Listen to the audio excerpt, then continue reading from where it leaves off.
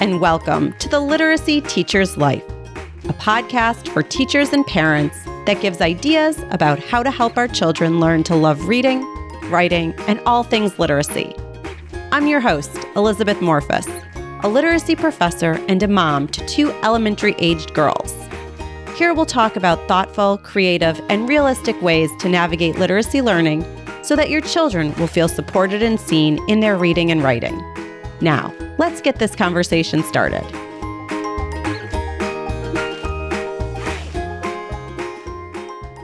Welcome to the Literacy Teacher's Life podcast. This is episode 22, and it is airing at the beginning of August. So I think of August as the month of Sundays because every day feels like a Sunday because we're nearing the beginning of the school year, getting ready for that first day. This year, I start teaching at the very end of August, and my kids don't begin school until after Labor Day, which I really prefer because that end of August, early September time definitely feels like a bonus. So today I'm going to recap some of what I learned from the reading that I did this summer on reading comprehension and the benefits of stories for children, for classrooms and for families. Then I'm going to talk about gearing up for the new school year. And finally, I have a great book recommendation for kids who are still learning to read, those emerging readers, but want to do more reading independently. So let's dive right in. All right, the first topic is the power of stories. This summer, I read a few books about stories. These books were aimed at teachers. So first, I read The Gift of Story by John Chu, who was a guest previously on the podcast. I read The Art of Comprehension by Trevor Bryan. And I also read Story, Still the Heart of Literacy Learning by Katie Egan Cunningham. In each of these books, I noticed that the idea of connection came up in different ways, but it came up in each of the books. Each of these authors discussed how we can connect through stories, because stories are really what help us learn more about ourselves and others. And I've been thinking a lot about this with my own kids and also the students who are in my classes, because the books that I choose to share with them, both my kids and my students, really does matter. And the better I know my students and the better I'm aware of what my own kids are interested in, the better I can match them with books that they will really enjoy. In John Chu's book, he really argues for connecting through books. This is a theme throughout the entire book. And one of my favorite lines from his book is that he writes that reading is a workout for your imagination. I really love this idea, and I think it would be beneficial for students to think about reading from that point of view.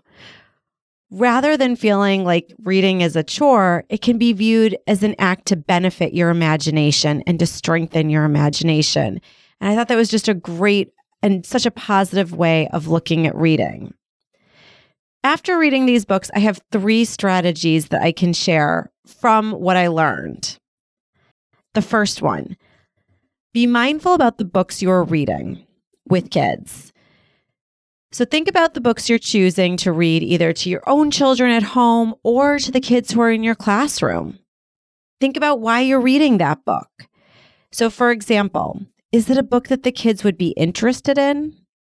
Is it a book that might inspire them? Is it a funny book that you think they will enjoy? It's really easy to passively pick up a book and start reading it with a class or with your kids before bedtime. But time is really fleeting and we don't want to waste it. If the goal is to get kids interested in reading, then we as teachers and parents have to be more mindful about the books that we read with them.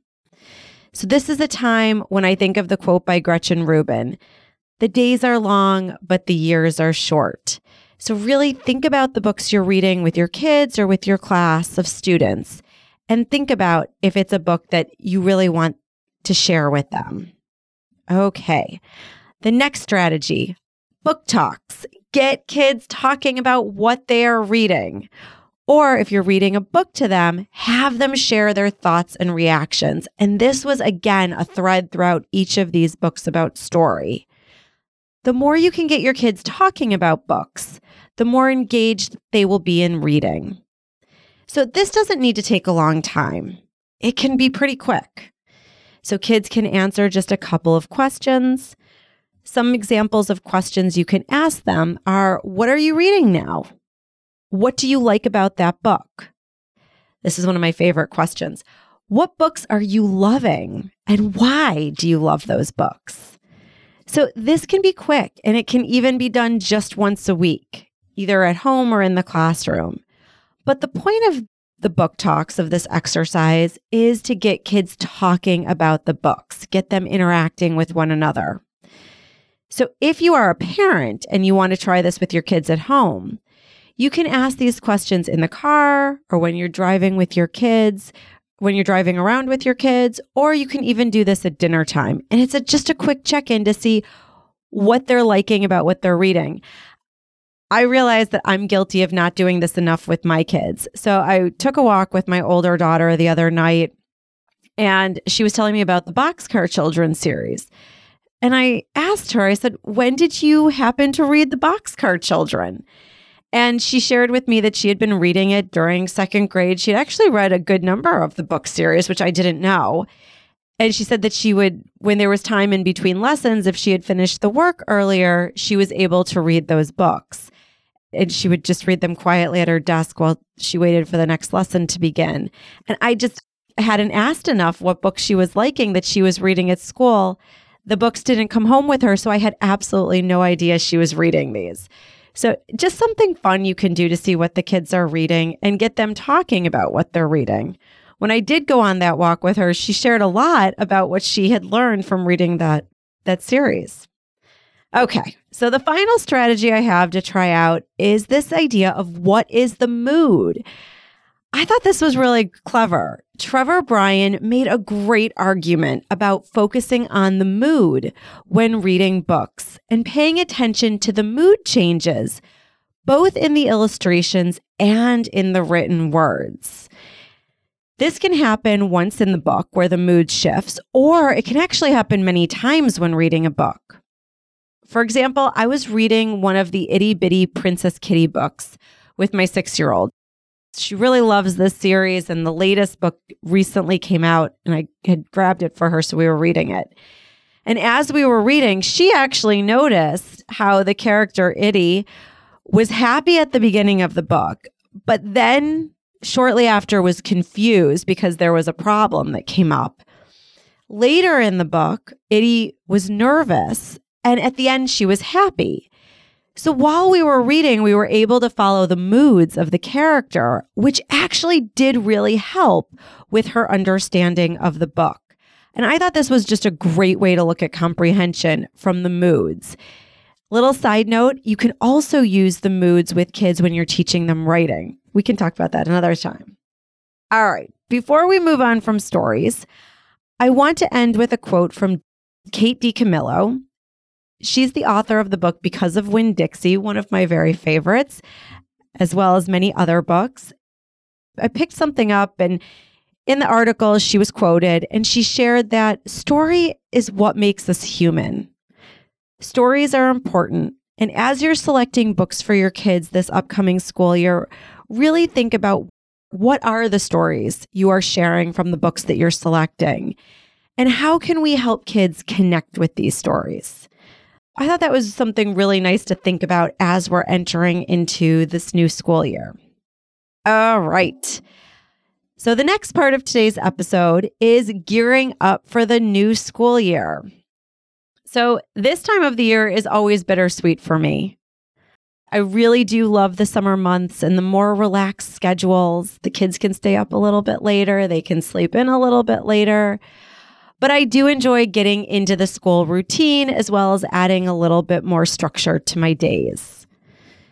So I've spoken to some parents lately who August is approaching, and they want their kids to get back into the routine of reading and writing before the school year begins. And they asked for a few suggestions. So I put a few together.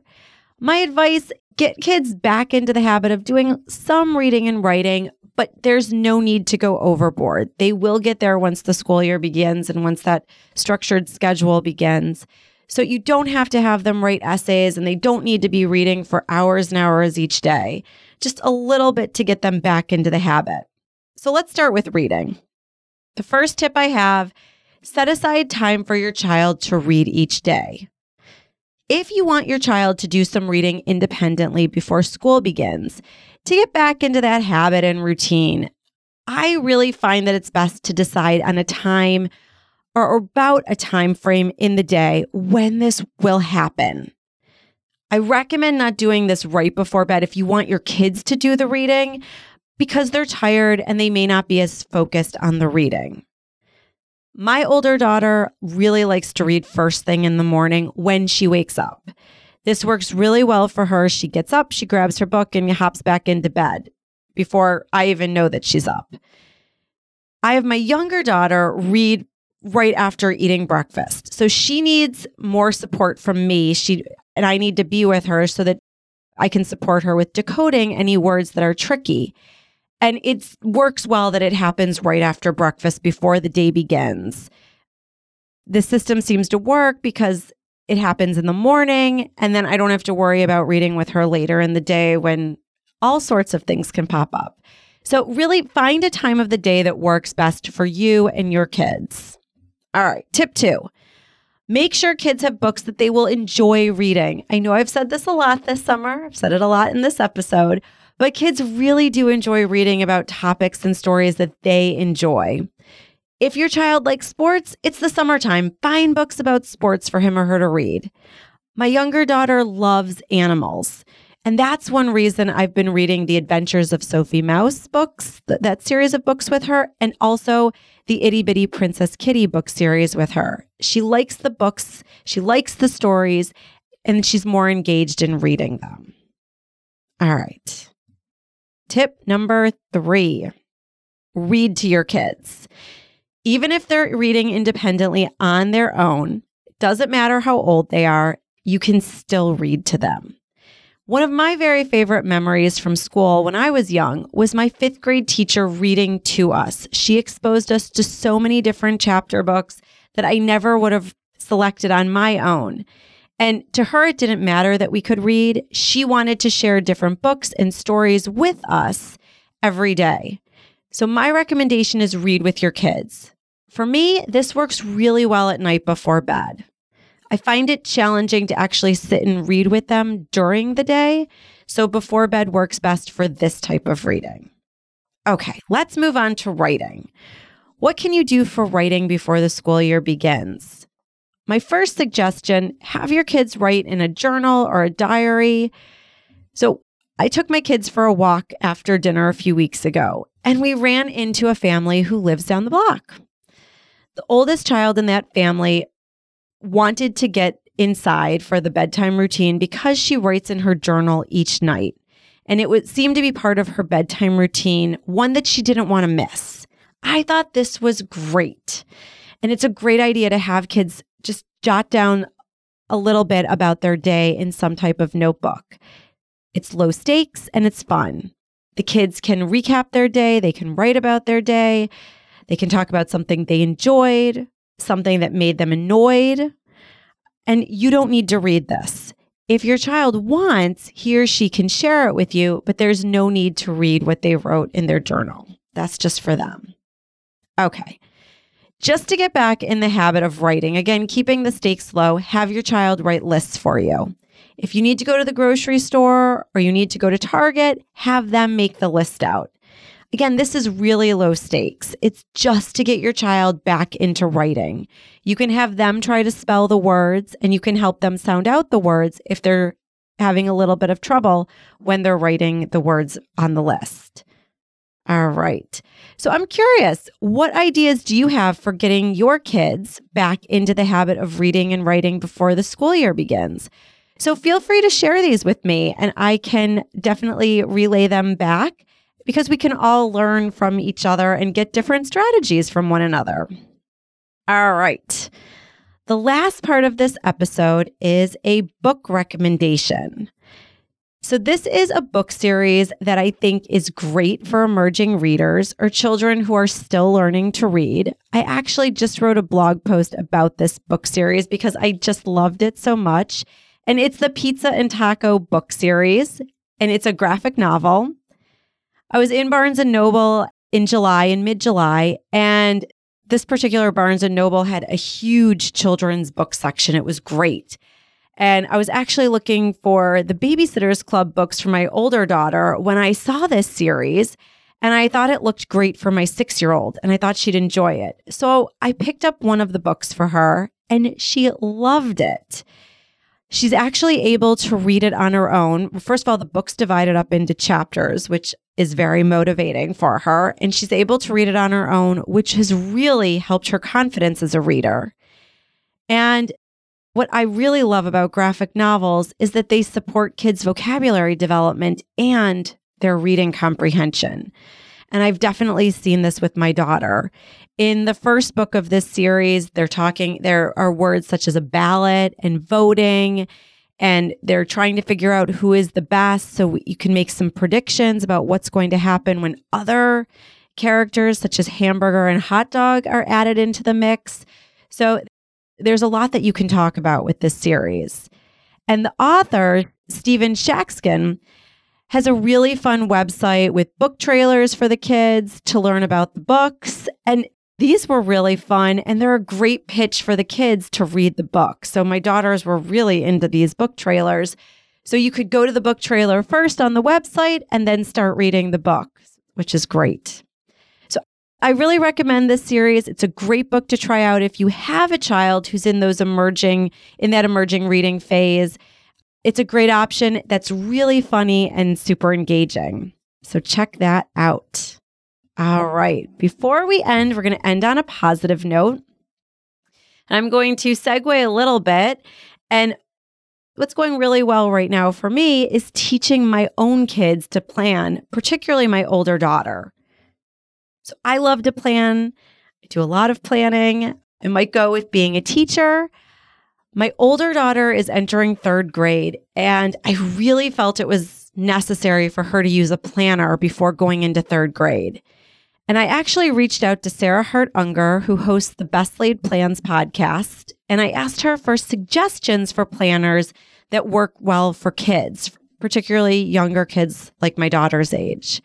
She gave me a few suggestions, and I showed them to my daughter. She picked out the Erin Condren Academic Planner, and when we put it together, we decided that she should have it begin in August so that it would give her a month to learn how to use this.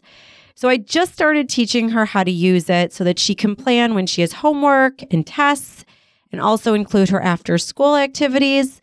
And it's been great to see her use this and try it out and start to take a little bit more ownership of her schedule. So that's been going really well for me. And it's also showing another way for her to read. So now she has to read the calendars and read the weekly layouts, which has been interesting as well. Okay, so that is it for this episode.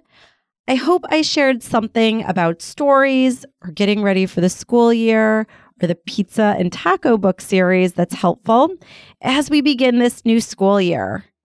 So I'll be back in 2 weeks. And again, you can find me over at Instagram at The Literacy Teacher's Life, or check out my blog at theliteracyteacherslife.com.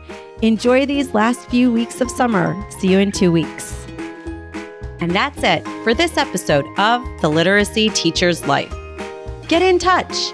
I'm on Instagram at The Literacy Teacher's Life. My email address is elizabeth@theliteracyteacherslife.com. Thank you so much for listening. Please tell a friend about this podcast. And of course, you can leave me a review on any podcast platform where you listen. I so appreciate it. I'll see you next time.